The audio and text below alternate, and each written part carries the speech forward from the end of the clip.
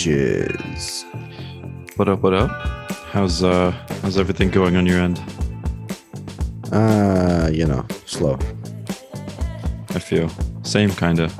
It's weird. Like we've kind of reached a point on the abstract end where I still have a lot of like coding work to do, but now I'm just taking a shit ton of meetings, and it's just messing up, when I actually am able to get stuff done, and that gets into the whole sleep schedule thing. So it's been weird trying to balance the two for sure. Yeah, my sleep schedule just keeps getting screwed by the fact that I have stuff happening at local hours, and then, well, Dubai +1 doesn't really screw anything up if you're in Kuwait, but having to work with West Coast and East Coast, it just sucks. The thing is, I can still get a solid 8 hours. It's a question of when that 8 hours begins. Yeah. I remember that. I remember the year that I kind of worked in Kuwait. It was very much like that as well. Yeah, you were working solid West Coast hours and literally up all night, asleep all day. Pretty much. I mean, I think that there was a span, like not even kidding, of 2 weeks where I literally did not see the sun. Yeah.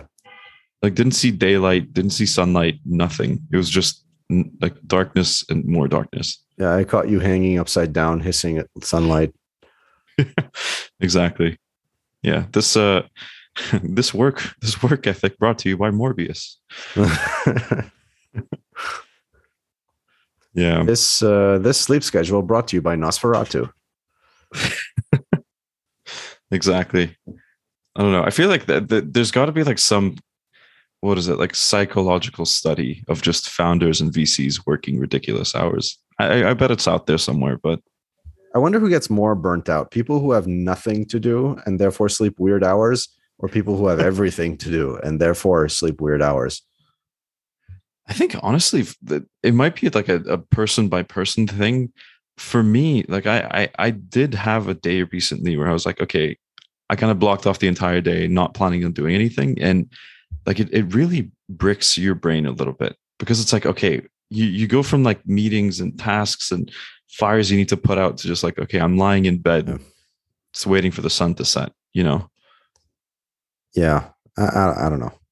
I'm just waiting for my next trip. So for the year, I've got Paris. Nice. Hold up. Oh, wait, for the year, I've got Paris. I've got Dubai. I've got Istanbul.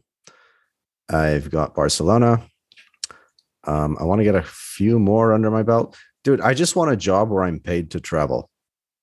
You know what I mean? Like I'll dedicate a couple hours of that day to work, and then just like give me the rest of the day to dick around. And I'm more than happy to like cover a good chunk of my costs, so long as that is my job. True. And like there are jobs and a 5-star hotel. That. And you're covering airfare. Interesting. Okay. I think an airfare, I'm assuming, is like, nothing coach or economy, right? Yeah, honestly, I'll put up with that too. I'll do really? Coach to Europe if it means you pay like all my expenses for 5 days to like have fun in Rome or Berlin. True. I mean, I think those are the types of cities where you just, sounds kind of sad and lonely, but you don't need people to have fun there. Like Europe in and of itself is just awesome. I'm just gonna geek out over like World War II shit and like weird subculture stuff. But so all the locals there, like, why is this dude like pointing at all the craters and laughing? Look, I spent 18 to 26 in the States. I'm going to dedicate the next decade to Europe, basically. I like that, but like a continent or area per decade. Why not? Sounds pretty solid. Why not? I like it. It's like the rest of you can go on Twitter and bitch about your 9 to 5 and how your wife hates you and all that crap. And true. I'll just, rack up more Turkish Airlines Sky Miles or Miles and Smiles or whatever it's called. And I have like a bazillion now. So I don't think I ever have to pay for airfare ever again. Damn. And I'll flood your Twitter with that. But speaking of Twitter. Oh, yeah. Speaking of Twitter, that's it's slowly turning into like, it's morphing from an escape to just this massive like dick swinging contest and doom scrolling app. Someone described it as this flashlight of bad news. flashlight. right? It's a flash. Yeah, It's yeah, a flashlight that you hold up to your face, and it's just bad news, bad news, bad news, bad news. pretty Doom much. scrolling. Exactly. Right. Yeah, yeah. Kind of needs calls for the need of Goodable. I know Goodable's been like the fraction of my screen that's like actually good has mostly been just them. Um, Yeah. but Muhammad Leela is great, and I would love to have him on the show. But oh, absolutely. I remember he You do. pitched me long before they had ever raised a nickel from anyone. This was like Uh-huh. 3 or 4 years ago. It was a concept app. It wasn't even. It was just mainly a Twitter, and they launched the app, and I actually got an early invite to the app. Nice. And you know what I did? I actually switched the place of the app on my phone. So where Twitter used to be, Goodable now is, so that when my muscle memory clicks in, and I'm bored and my brain wants a dopamine hit, and I immediately click a button to get information, I end up getting the most recent like Goodable good news thing, as opposed to more Twitter doom and gloom. I kind of like that actually. I might start doing that too. I've been a very like avid follower of their Twitter account, but I think it's definitely time to get the app. But it's great. It's great because when you get like a 20, 30 minute scroll in the morning of here's some good tech news, here's some good news, on climate change, and here's some funny animal stuff, and here's, it definitely sets the mood for the day. Yeah. I was going to say that too, because I think I still remember like it's still kind of useful to be caught up on like world affairs and all that stuff, but just not to start your day. Like that's a realization that I've sort of been having. Like, of course, I want to know about like, what's going on with like companies and the economy and inflation and all that stuff. But maybe as I'm like, taking a break from work or something and not trying to wake up. Yeah. Social media has been a disaster for humanity. That's kind of true. That's why I'm happy we're having this episode, because that's like literally 90% of the stuff we're going to be talking about. But it's been such a disaster for humanity. Like nobody thought that.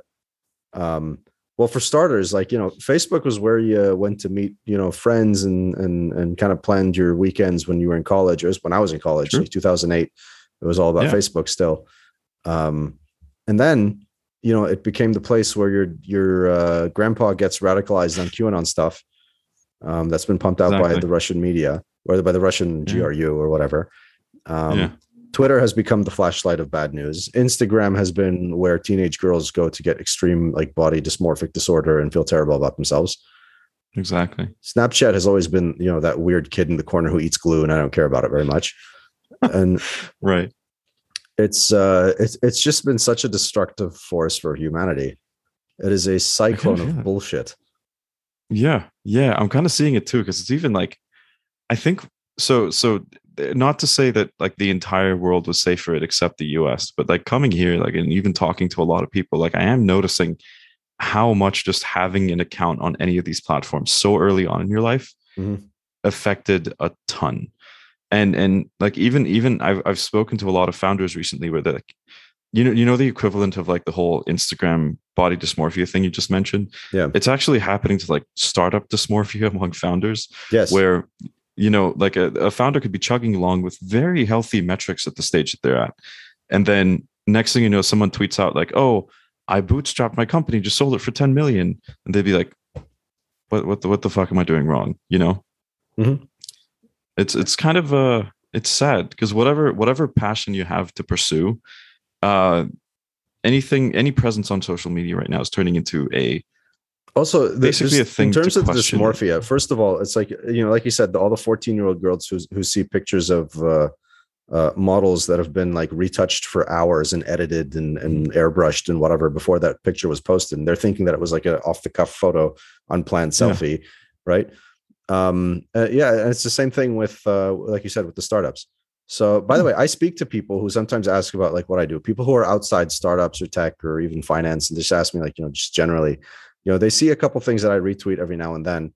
And there is this assumption that I can tell, like when they're speaking to me, that the default status or the default nature of any startup is that, all the charts are up and to the right and things are going great and we're raising billions of dollars and everything's doing wonderful, right? Yeah. Whereas in reality, the overwhelming majority of your portfolio at any one time is going to be struggling, right?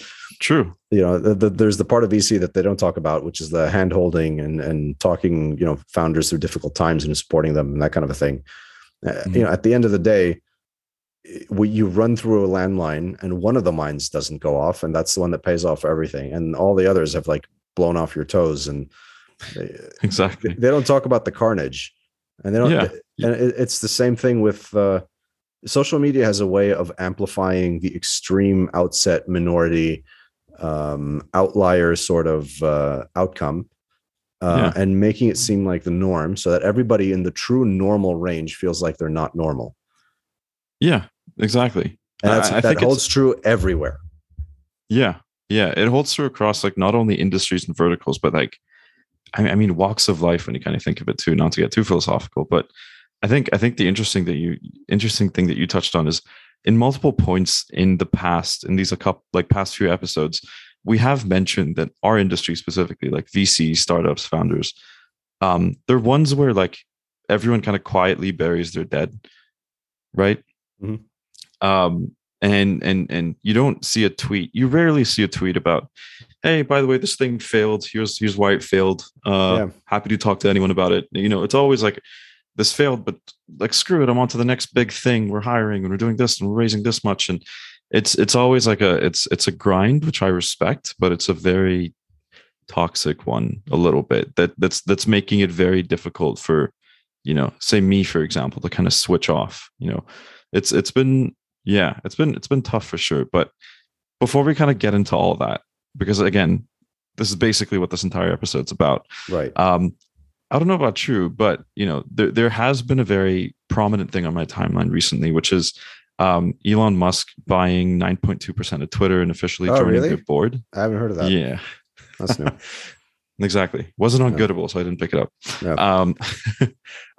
So yeah, I mean, Musk bought nearly 10%, joined the board, starting throwing around ideas and all that stuff. But I mean, this has kind of been good news for quote unquote self-claimed apes on Twitter and Robinhood investors in Twitter alike, because their stock did shoot up like 20-something% after hours. But there has been a pretty vocal community on Twitter who's seeing this as the end times of this bird app, basically. So like, to give you a little bit of a timeline, Musk privately bought his stake back in late March.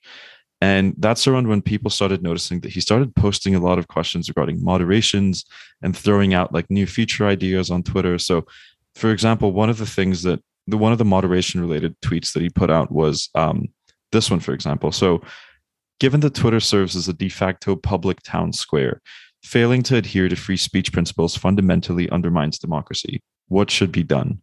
So kind of like those open-ended questions where, that definitely show that he's been an obsessive practitioner of free speech, tweeting often about opinions that have been labeled as like misinformation. Like a really long time ago, him tweeting that children are basically essentially immune, quote unquote, to COVID, or inaccurate, like taking Tesla private. And it opens up a ton of questions about, liability, who is to be held liable, and the two kind of words that pop up when you talk about social media and liability are Section 230, of course, the role of Twitter in moderating its content, all that stuff. But we can dive into that just a little bit later in a couple of minutes.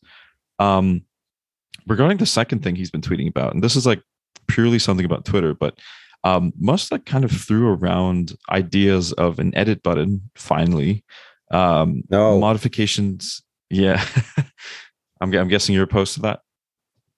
Why do you need an edit button? Can you explain? Like, if the tweet sucks, delete it and then tweet it again. Because what's going to happen is I'm going to tweet that, I love kittens, and then someone's going to retweet it, and I'm going to edit it into like Hail Hitler, and then someone's going to lose their job. Exactly. Anyways, back to your point. Yeah, it's kind of like Twitter actually admitted that they've been working on this for the past 15 months, and I think that's probably why, because they know some shit like that's going to go down. Yeah. So besides the idea of the edit button, they've also been talking about modifications to Twitter Blue, which is Twitter's like kind of like premium service. It's $3 a month that you pay to get a couple added perks to your experience. That the modification that he kind of proposed was one that auto verified users if they paid for that, and kind of many other ideas that seem to fall into the same two categories that every social media ought to head in IMO, which is kind of diversifying their revenue streams to something other than advertising, because that way you no longer need to sell your customers data. Yeah, if that makes any sense. No, yeah. But I mean, also the thing with advertising is you become absolutely beholden to your advertisers. True. You do become very reliant on them as a business, of course. And it's a relationship I like to describe as like Robinhood and like Citadel, basically. Yeah. You take your marching orders from your customers and not in a good way. But yeah. But by the way, since we're talking about like, how the rest of the press functions taking money from advertising and shit, it's hilarious to me that the people who first took issue with this, like in the media, the mainstream media, happens to be WAPO, Washington Post. Oh, yeah. By the way, happens to be owned by his royal eggheadedness, Jeff Bezos. Right. As if owning a major news media outlet were somehow, what's the word I'm looking for? But he's a billionaire. He owns a major news media outlet, and then this outlet then turns around and puts out a story saying that, like, oh, if billionaires own social media, this compromises our democracy. What? It's right. Like, it's almost as if they're trying to set up, buy some democracy on Amazon Prime, receive it Monday. It's, exactly. Right? Yeah. And I think it's ridiculous. Also, a lot of people in the media, not just WAPO, to be fair, are pretending that this is the first time somebody takes a significant stake in a company and then announces it publicly and takes a board seat. Okay. First of all, we should clarify that Twitter agreed to give Elon a board seat on the condition that he does not acquire more than 14% of the total float. Mm-hmm. So there's like a max cap, sort of. Basically, there's a reason for that. So they don't want an outright takeover. Now, with a private company, there's no such thing as a takeover because you have to transact privately with people to give up their shares. With a public company whose shares are freely traded on an exchange someplace, I can go buy them all in theory. There's nobody stopping me. I don't need the consent of a specific second party. They just need to consent to the terms of whatever the exchange is giving them. Like, for example, $5 a share. Agree? Sure. Right. You don't need to know who's on the other side of that deal. Yeah. And when there isn't the risk of an outright takeover, there's also the diminished risk of like a board proxy battle. A board proxy battle is basically, an investor deciding to fund campaigns of like opposing board members or trying to use their influence to get other board members named so that they can then have control effectively over the board of the company and therefore the company. Oh, interesting. So Twitter, like a coup, sort of, but a little more. Discussed over the Capitol grill as opposed to by sending the CIA. But right, allegedly. Yeah, allegedly. But, so the CEO of Twitter actually just kind of put to rest any kind of concerns within the board and actually outside of the board with the investors that they were going to be stuck in a proxy battle and this is going to turn ugly and this is going to sideline Twitter's product pipeline and everything they wanted to do. So the hostile takeovers, which is specifically what they wanted to avoid, right? That concept was not invented by Elon Musk in 2022. There's a whole industry that does this, and they're called activist investors. Okay, they're hedge fund people, and this is their specific thesis. They take control, and then they change they change some high level operating characteristics of the company. So there are really good examples of activist investors, like Carl Icahn, I think, is like the granddaddy of them all. There's also Bill Ackman, who's an activist investor. Oh yeah, Bill Ackman's a big one too. Yeah. So they what they do is just they go on the market and they buy larger and larger stakes of public companies, take board seats, sometimes initiate proxy battles, sometimes do tender offers, which is basically a public offer to anyone who holds the shares to sell it to them, so they can consolidate control, and then they effectively take control of the company by either influencing management or replacing management. Interesting. So both Carl Icahn and Bill Ackman, among many others, by the way, are billionaires and activist investors, but nobody seems to mention them in their ways when they start talking about what Elon Musk did. And they make it seem like it's some kind of attempted coup where he just like overthrew some Central American country so that his banana empire can take over. It's right. it's not a shady tactic. It's not the first time we've seen it. So, yeah, and now we know that he's not going to take outright control. So it remains to be seen what he heads to do with his board seat. But it's not the shitfest that the media is making it out to be. Yeah, I do really acknowledge the fact that is whatever the media is kind of pointing it out to be at the moment. At least the vocal people on Twitter, whether they're part of a media organization or not. Yeah, what they're describing is such a massive undertaking. Like steering the ship of especially one like that's the size of a Silicon Valley social media giant, and making it take that hard of a U-turn is close to impossible if you really try to think of it, just because of the amount of moving parts that it's going to need to change. With assuming it was sort of a takeover, like Twitter's recent direction has been headed quite a bit in like integrating Web3 aspects into their platform, like the being able to tip to a Bitcoin wallet or an Ethereum wallet, or adding NFTs as your profile picture. This show's wallet has still not received any Bitcoin tips, by the way. Thanks, guys. Appreciate it. Yeah, we take Doge too, by the way. Sure. Yeah, or just money. Anyways, so, or love. Yeah, exactly. We're both in need of that. But anyways, so it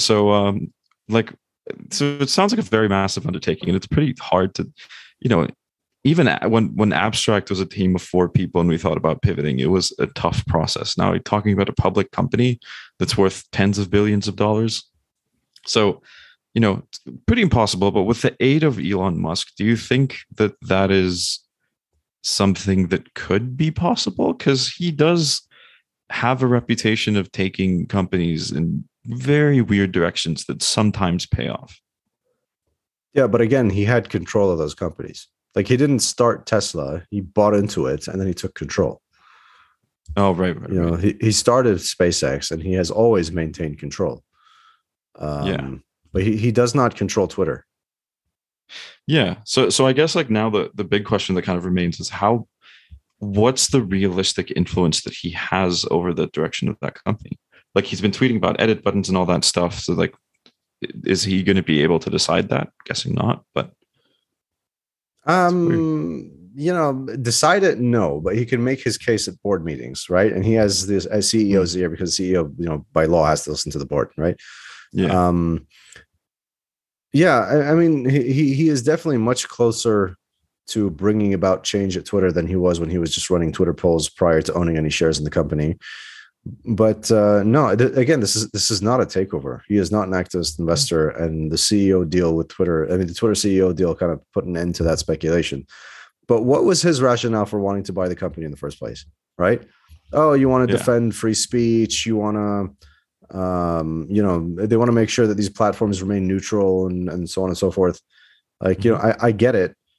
But it's one of those situations where, like, be careful what you wish for, because one of the first issues that came up when they started talking about neutrality was that means you got to let Trump back on, right? Oh, right. Yeah, that was a big one. We have to bring in that gigantic orange hurricane of lies and dog shit and allow it to fester on Twitter again and regain a few million followers.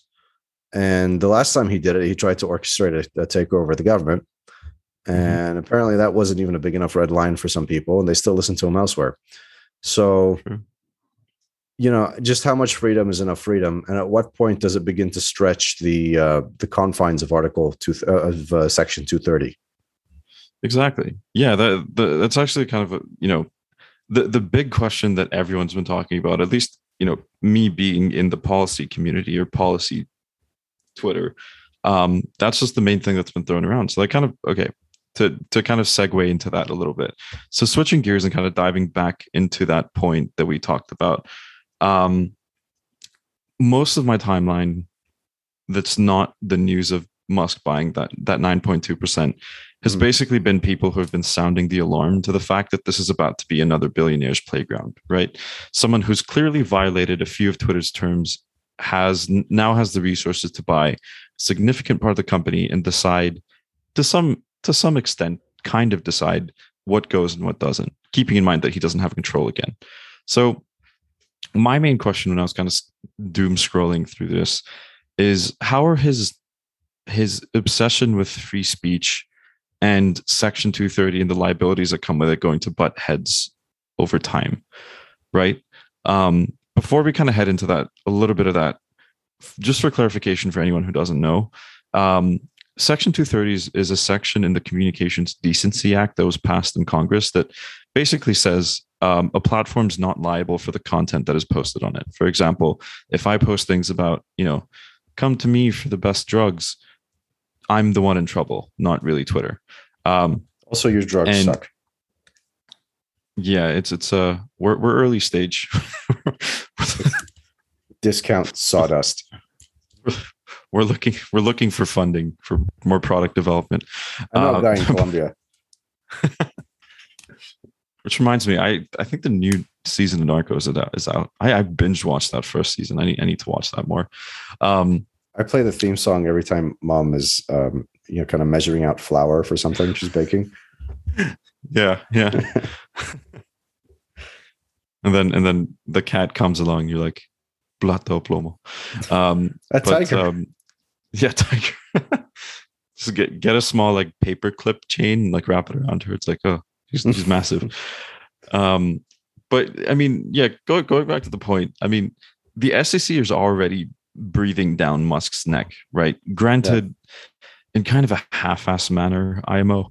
I'm still kind of convinced that no one's really quote unquote clearing his tweets before they go out, because some of the stuff that he's been posting, like, there's no way someone read through it and basically went, yeah, that's fine to go out to your tens of millions of followers.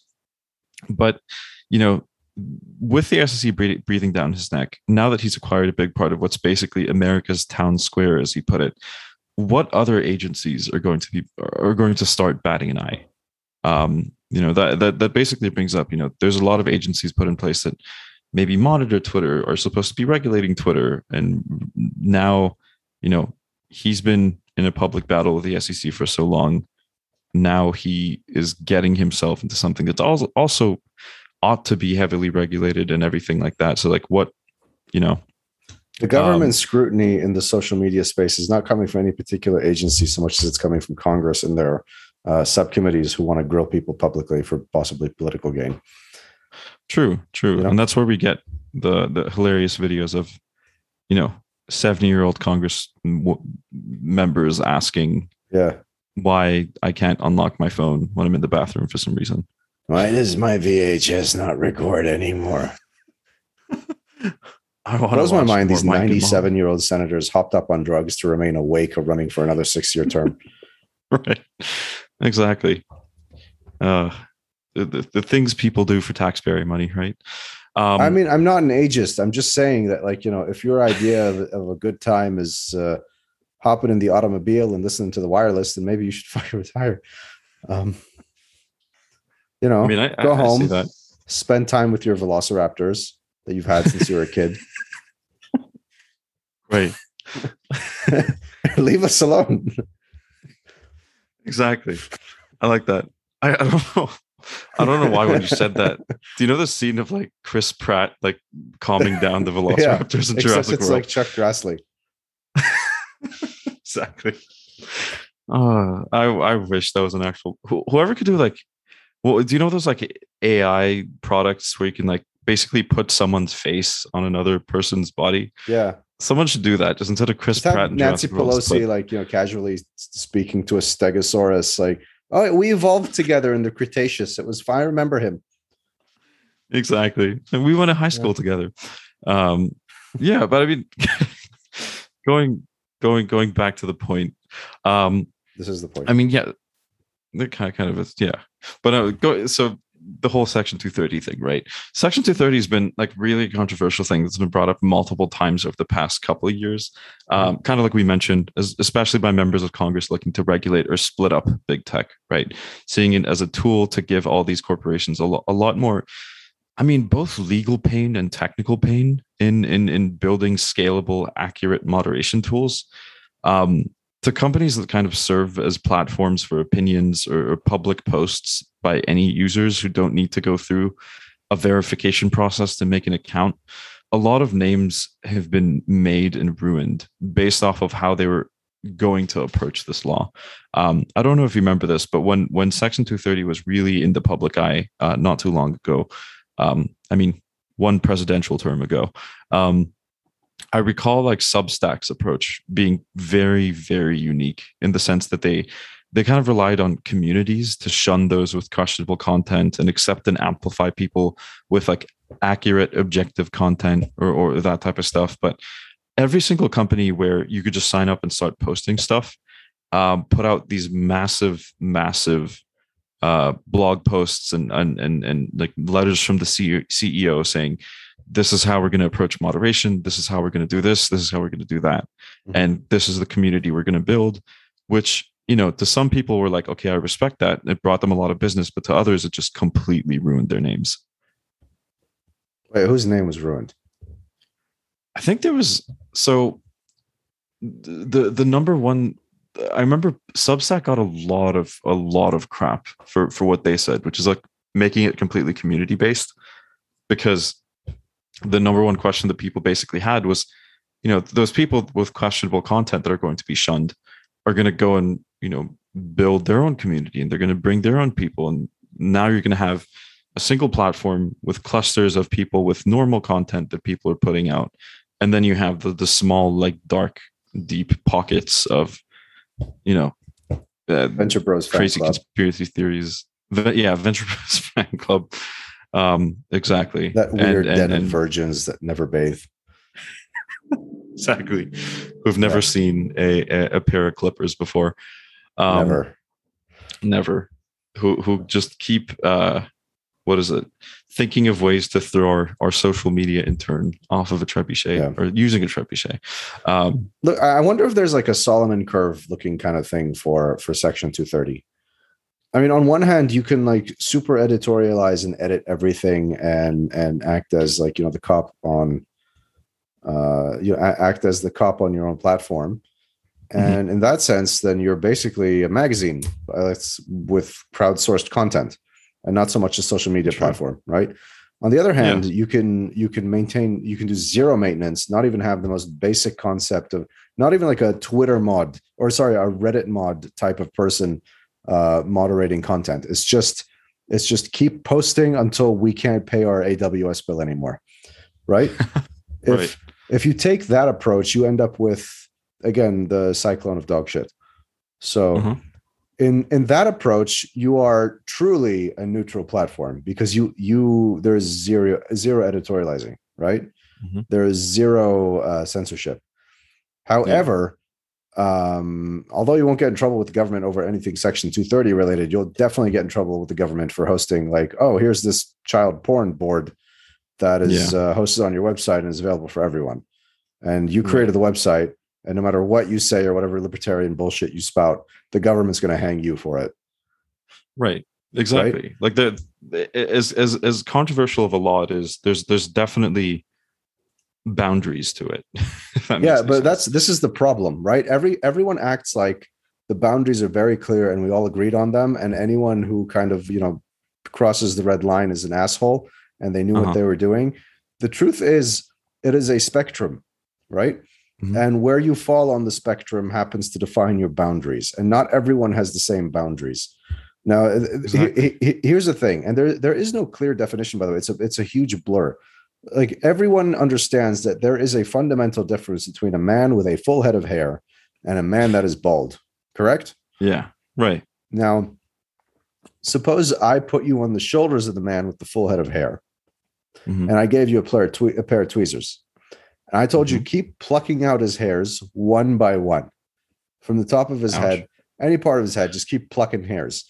We will never get to the point where we're like, all right, as of right this second, this is a man with a full head of hair. But after the next hair is plucked, he becomes a bald man. Oh, yeah. Get it? So somewhere along the line, A becomes B. We just don't know where, and everyone has an opinion. And it's the same thing with the question of at what point do we actually step in and start censoring things on the platform that we have built. I'll give you an example of one situation where it definitely backfired. So with as soon as the Russian disinformation campaign begun, because to support like Ukraine operations and psyops and that kind of a thing in late February, as soon as that started, you started to see what was it? What was that browser called? Not Brave. DuckDuckGo. Oh, yeah. So DuckDuckGo said basically that we're going to start editing the results of the search of DuckDuckGo search just to make sure that no Russian disinformation comes in, right? And the absolute neutrality purists were up in arms.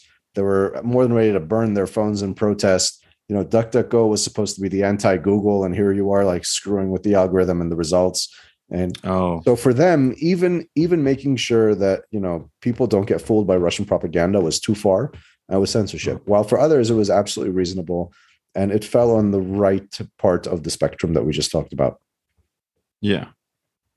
So this is a problem. Where do you draw the line? Exactly. I think it's honestly a lot of the conversations about the policy around social media just revolves around that exact point, which is you can post shit on 4chan that you can't post on Twitter. You can post stuff on Twitter that you can't post on Facebook. And it's just because everyone's so deeply ingrained into all these platforms, that's a main source of frustration of like, hey, I put this on this one subreddit, and then when I went to share it with my family on Facebook, I was like banned or auto banned or banned for 2 days. And it's like, what gives, And I think it's because all these policies on these social media platforms have been developed in silos, and just basically going off of interpretations of acts and laws that exist in government or by any regulating body, and they're being spun up into their own interpretations and philosophies, and it's just confusing from an end user's perspective. I would add also that a little bit of a personal anecdote here. So before Abstract kind of pivoted into a B2B platform, the interesting part about us that is we were trying to build something that was along the lines of kind of an Instagram for consumers, where instead of images, there were auto-section snippets of legislation from the federal government, like Congress, that users who had an account could share and send to organizations interest groups and people that can take action on it that were also signed up on the platform. So that's, as seniors in high school, my co-founder, not high school, college, that's the idea that my co-founders and I were kind of working on initially. And when we initially spoke to investors or a lot of professors at the entrepreneurship school, the number one question that kept coming up, which frankly at the time we didn't really have an answer to, was always, you're dealing with politics, you're leaning into the political end. There's a spectrum on there. Where are you drawing the lines in the spectrum?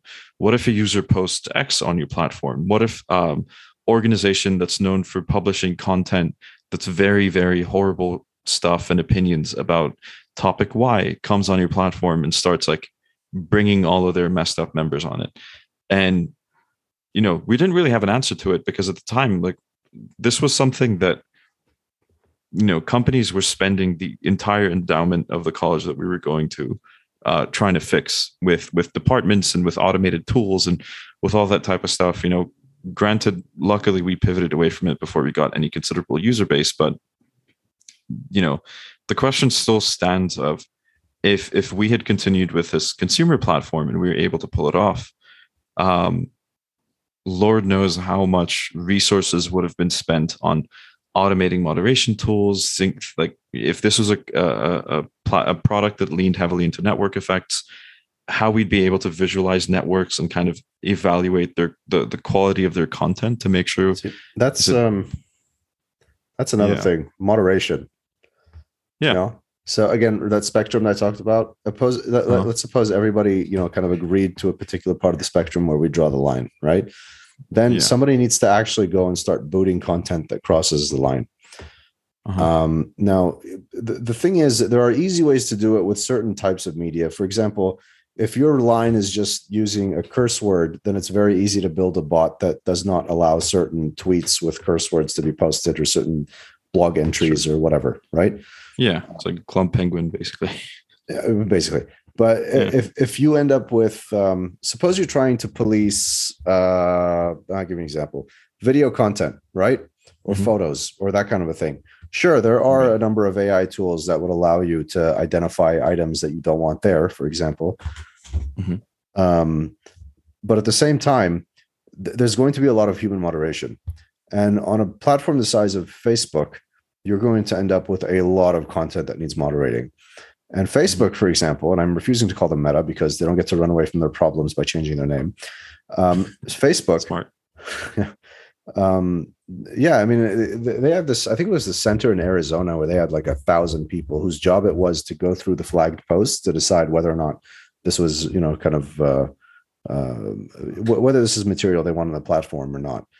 Right. A lot of these employees, by the way, started, developing serious mental issues. A lot of them had mental problems. A lot of them had developed anxiety and depression and PTSD and that kind of a thing. Wow. Because imagine your job is to sit alone in a cubicle and watch 8 hours of like violence and porn and cruelty Mm. and other things that you don't want on Facebook, only so that you can click, get rid of this, get rid of that, get rid of this, get rid of that, and do that Yeah. Yeah. repeatedly. To Facebook's credit, they actually brought in mental health professionals to help like counsel them and get them through certain, traumatic events or experiences. But this is what you have to do to enforce Section 230 and make sure that you're on the right side of the law. You have to take a couple hundred people, make them police these giant platforms by watching flagged videos and content and whatnot, and then basically give them mental disorders. So Mhm. this is, yeah. So how do we fix it? Like, the automated tools to do this do not exist yet and probably will not for a while because it's very intricate. It's more to it than scanning a string for the F word and then not allowing it to get posted. Exactly. Only because the gray zone in that spectrum is just so wide. Yeah. I mean, the very interesting point about it too is that moderation alone uh can is such a difficult problem that you solve, but when you throw internationalization on top of it, so considering the fact that like all this media, all these pictures, all these posts are coming in multiple different languages, tens if not hundreds of different languages and accents and slang terms and whatever it may be, like Dialects. whatever you're going to need to, oh what? Dialects. Or dialects, yeah, exactly. So whatever tool you're going to build, if it is going to be automated, is going to have to be like what, like a Turing level AI complete problem. You're going to need to build just a normal human being who understands every language and dialect in the world, who's able to scan something at like a million posts a second that have been flagged and You have to delete the ones build. that. You have to build an artificial general intelligence on Yeah, par with Bender from Futurama. exactly. Not as fucked up as Bender from Futurama. So. That's a robot with mental issues. Yeah, yeah, oh yeah. Like he'll start his own Facebook with blackjack and hookers. Um, but but yeah, I mean, I think that is like the kind of moral of the story, basically, of you know if Facebook is going to continue having these manual reviewers of graphic content, then they're going to need to come to terms with the fact that you know that system, quote unquote, is definitely going to be a large drain of resources and money, because every part and cog in that system is human, and if you show them very, very messed up stuff, they're going to be affected by it. They're going to need like health help, mental health help, advice, how therapy. do the commies do it? Do you know? The what? The commies. So the Chinese, like, are scanning everything you do on like WeChat, right? Oh, true. And Yeah. sometimes they do it with like stunning efficiency.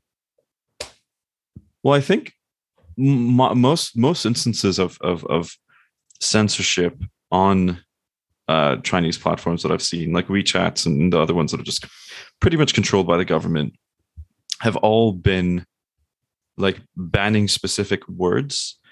But then I have seen like a very few where it's like how the it was messed up, of course, but it was very much like, how were you able to pull this off? I think there was one person who was like a little bit of an activist who, you know, posted pictures like very tiny, like rebellious symbols in the background. Mm-hmm. And next thing you know, like their family abroad try to call them, and a Chinese like government officer picks up and he's like, she can't come to the phone right now.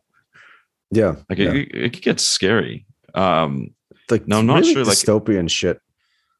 it is pretty scary because it makes me wonder, like, you know, like China basically leading the world in AI development is definitely something that's given. You also had like a major commander at the Pentagon, you know, leave his job because of how far ahead China was with this type of stuff. But I think the one thing that's kind of scary is they're pretty much applying it for the wrong things, right? Instead of applying it for, you know, health tech detecting like tumors and lumps and X-rays like years or months before a normal doctor is able to, they're basically using it for social credits and surveillance. You know, and Lord knows what other, you know, innovations have come up by it, but yeah, it's very, I'm very just saying, questionable. I'm not super bullish on the Chinese century. Mm-hmm. Well, here's the thing. I think the century will become the Chinese century. I think we can move on because we've beaten the Section 230 horse to death, right? But yeah, I'm the Chinese having total economic and cultural control over the world for the next century in the same sense the US had in the last century is just a horrifying prospect because it normalizes some really dystopian shit. This is not to say that the American government is without fault and does everything absolutely perfectly wonderful all the time. But dude, they are not the Chinese. Yeah. Yeah. And I mean, I think you don't need to look too far back in like either history or like, you know, being us, like even the whole Uyghur situation is something that's pretty. And I want to rephrase that, by the way. I don't mean they're not the Chinese. I mean, they're not the Chinese Communist Party. Yeah. Yeah. The CCP specifically. I mean, China's awesome, but CCP is like questionable. I mean, here's the thing. It's trying to find the words that will not get us canceled. Right. Nope. All those words get us canceled. But nice. Yeah, it's the Chinese having absolute control on what constitutes the truth is a horrifying prospect, mainly because there is no such thing as dissent when you have a single party system with a party head that cannot be changed. And dissent is seen as being the least patriotic as opposed to the most patriotic act anyone can partake in. And dissent in the last, like, you know, dissent in the last, say, 10, 15 years has moved more from being something that happens, you know, standing on soapboxes to being something that happens on social media channels. Yeah. So this is why I'm always personally, like, you know, I didn't want to pollute this conversation by saying, hey, these are my views on certain things. Right. But I had a fear of, you know, here's the thing. As much as you may dislike something and want it wiped off the face of the earth because of how egregious and awful it is, establishing the precedent that somebody has the right to take something offline because they don't like it for whatever reason is basically creating a super weapon and not really caring who has their finger on the trigger. Because today it'll be your friend. Right. Tomorrow that gun's going to come loose, and then your enemy's going to have it, and then it's you who's going to be on the business end of the barrel. And that's what censorship is. So this is why I can't, no matter how well intentioned I think it is, I can't really stand behind almost 99% of censorship attempts. So, you know, silencing QAnon is one thing, because whoever uses the tools necessary to silence the Q idiots is, you know, one day going to silence the, you know, say, I don't know, the real actual science behind actual vaccines, right? Right. And they're going to shut them up using those same tools, in this case, digital tools. But, you know, for example, I am definitely in favor of wrecking anyone who's running a child pornography ring and censoring everything they have to do with, because I mean, they're just egregious, and I can't think of anyone in the world who would be in favor of protecting them. Yeah. The larger the gray area, the more troublesome the prospect of, or of even discussing censorship. Mm-hmm.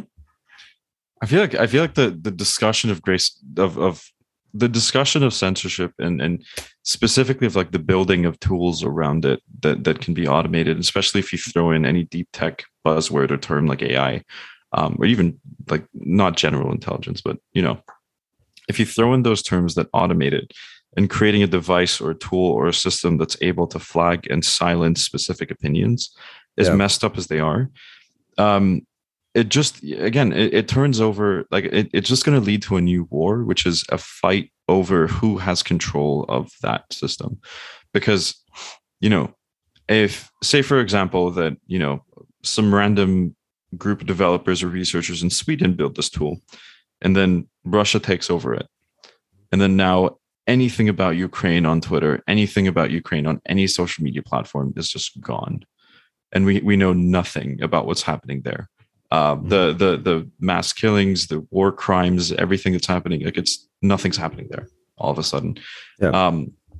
That's pretty scary. I'm not going to be aware that stuff is happening, but the fact that you joined this public town square platform and you're in an age that's like the information age where you are supposed to be ingesting a lot of data and knowing about what's going on in the world.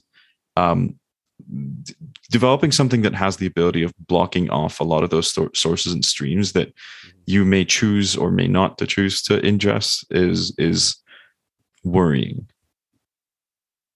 That's for sure. A general note on censorship, by the way, is that it just generally does not work. Not really. Hardly ever actually works. And unfortunately, that's also true with the situations where I believe it's warranted. We said these bans on child pornography have not made it go away. It's still there. Right. It's just the point is making their life miserable. The people who do this. Yeah. Right. So a point on censorship is the Streisand effect is very real. If you ban something, people will gravitate to it, and they will set up alternate. They'll set up alternate distribution in order to keep getting their hands on it, right? Yeah. Now it becomes a question of not whether or not we make this thing disappear from society. It's whether or not we can prevent it from being pushed to criminal control, and B, actually exert enough force on the participants in the market where we can, like I said, make their lives hell in an attempt to dissuade them from doing what they're doing. But the idea that the content will vanish because it was banned is just nuts. Why don't we just ban crime? Yeah, but exactly. Look, people in North Korea still smuggle in like Western movies that come in on flash drives tied to balloons from South Korea, despite all the controls in North Korea. Governments around the world have trouble keeping drugs out of jail, right? Jail. So, and these same people say they want to keep drugs out of the general community out in the free world. You're not going to control it. Yeah. You can just exert control on the drug dealers, but you're not going to make the drugs vanish. No, not really. And I think that's I think any sort of, here's the best way I could put it. I think any system out there in society, whether it's legal or not legal, is just so interconnected that as someone in a governing position trying to put any laws forward to restrict it or limit it or censor it, the implications of it are just massive. There's so many, like if you take off one specific node in a network, all those edges that node was connected to, or all those other nodes that node was connected to, are going to suffer or be affected in some way, if that makes any sense. So like biggest example is like, the war on drugs. Yep. That did, like, in a bad way, wonders to all the lower income neighborhoods that now have like cops basically patrolling them all the time, and it's just there's no unintended perfect consequences system. Of bans. There's a ton of unintended consequences, and the big question mark here is like you just don't know what the question. You just don't know what the solution is. At the end of the day, it's much easier to pursue specific individuals for things that they have done as opposed to the activity itself, because it's very, very difficult to make any activity or any product truly disappear. Exactly. I think that's the big question mark. In your example, Trying to shut down the entire cocaine trade in the 80s did nothing because more and more coke kept flowing into the States from South America and from Central America. Exactly. But what do? They declared war on the people running the cartels. Yeah. And it's kind of the same thing that happened in like New York with the mob as well. Like when those individual crimes were a problem, but then basically the government decided to go after the commission, which is just the bosses of all those different crime families. Like once you tie people to it who have the lion's share of that market, no matter how dark that market is, like it will do damage. Mm-hmm. Yes. Yeah. So you need to comes down to people and our platforms. Yeah, exactly. Which brings us back to Musk and Twitter, which, none of this I think really applies to Musk being Twitter because, again, he's not really in control. Well, exactly. Musk is not in control, but we know what his ideas are and his tendencies are, right? So in the case of Twitter, he just wants to stop any potential censorship from taking effect. And he doesn't want Twitter to have the ability via their algorithm to basically rank things that they like at the expense of things that they don't like. That's actually one thing that I'm very curious about that you brought up. That reminded me of something when you brought it up. One of Musk's things is he told Jack that he wanted to open source Twitter's algorithms, one of Twitter's algorithms. I think that would be an awesome idea, to be honest, because, well, it could be bad depending on who has access to that. But when you open source it, you're just assuming everyone's going to have access to it. Using those algorithms to either learn what not to do, learn what to do, see how you can spin it up into something that's a bit more beneficial in another competing platform is just sounds like it especially on the social media end, like it could to some extent level the playing field. There should be radical free choice of algorithms, right? Like you can, I should be able to go to my settings and say, show me stuff from my friends first, or show me things that don't mention a commercial product, or show me things. That's actually the funny thing that I wanted to, like, I was planning on writing like a little blog post about, of just one thing that I like to call the conservation of complexity in systems, where it's pretty much, if you're trying to build a system, regardless of what it is, the complexity to build that actual system is constant. It's up to the creator of that system to shift that complexity in different stacks, right? If I want this recommendation algorithm to be completely automated, where the user doesn't even know what's being prioritized or ranked, you move that, it becomes more of an engineering thing on the back end of like, okay, this is gonna, like, we're gonna make all these assumptions about every single user, and we're just gonna hope that they're gonna be true. Now, if you move that complexity over to the front end, it just becomes a UI UX thing, because all those switches and those settings that you talked about are going to be inputs to a specific model that's going to be doing the recommending for you. And then it's like, what, how do you make that pretty on Twitter, right?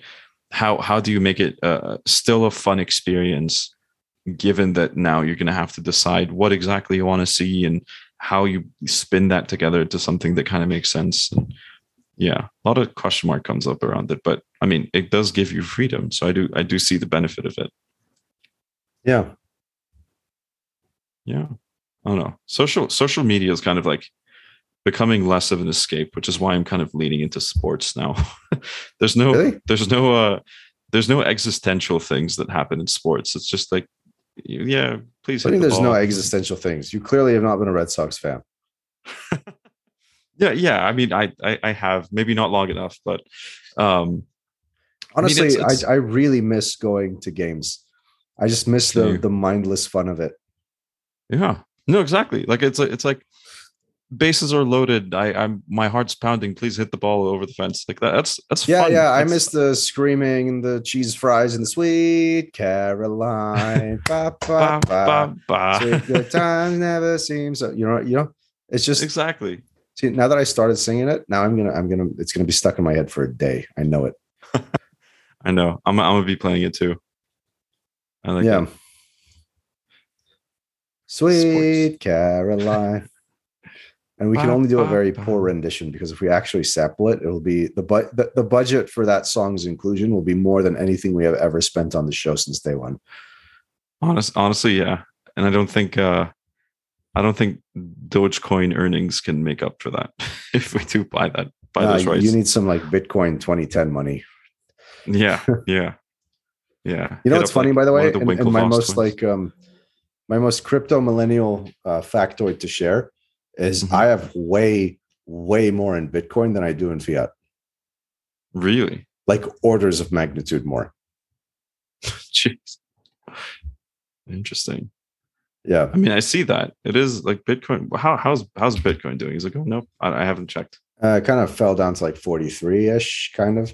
What I've noticed is like every time they have a conference or major event in crypto, everything kind of falls and goes sideways for a while. I think most people are expecting it to moon. And so everyone sets their sell orders, thinking they're going to sell on a peak. And then it just depresses the market, which is why we end up with this shit. Which, by the way, which is exactly what happened with Doge back in May of 2021, when everyone thought it was going to moon when Elon was hosting SNL. Yeah, and then took a massive shit the bed, basically. Yeah, 72 cents. Damn. I don't think we're ever going to see that again. Nah, I think we'll see Bitcoin 72 grand before we see Dogecoin 72 cents. Oh yeah, most probably. Good times. Yeah. I mean, weird times are going to live in, but yeah. Sweet Caroline. That's how we should end this episode. Good times never seem so good. So good. So good. I've been inclined. Ba, ba, ba, to believe they never would. Dun. Question to the listeners. Can you tell how burnt out we are? Yeah. Anyways, I gotta go get back to firefighting. Yeah, I'm gonna hit the gym and wait for a letter from Neil Diamond's lawyer saying we're getting sued, which honestly would be fantastic publicity for the show. But yeah, I would ask for nothing more. Your Honor, we have a counterpoint. Dun dun dun. Just show up in like suits and Red Sox hats. We are really, really broke. So broke. Please donate. We're so going to jail. All right. All right. Later. Sayonara.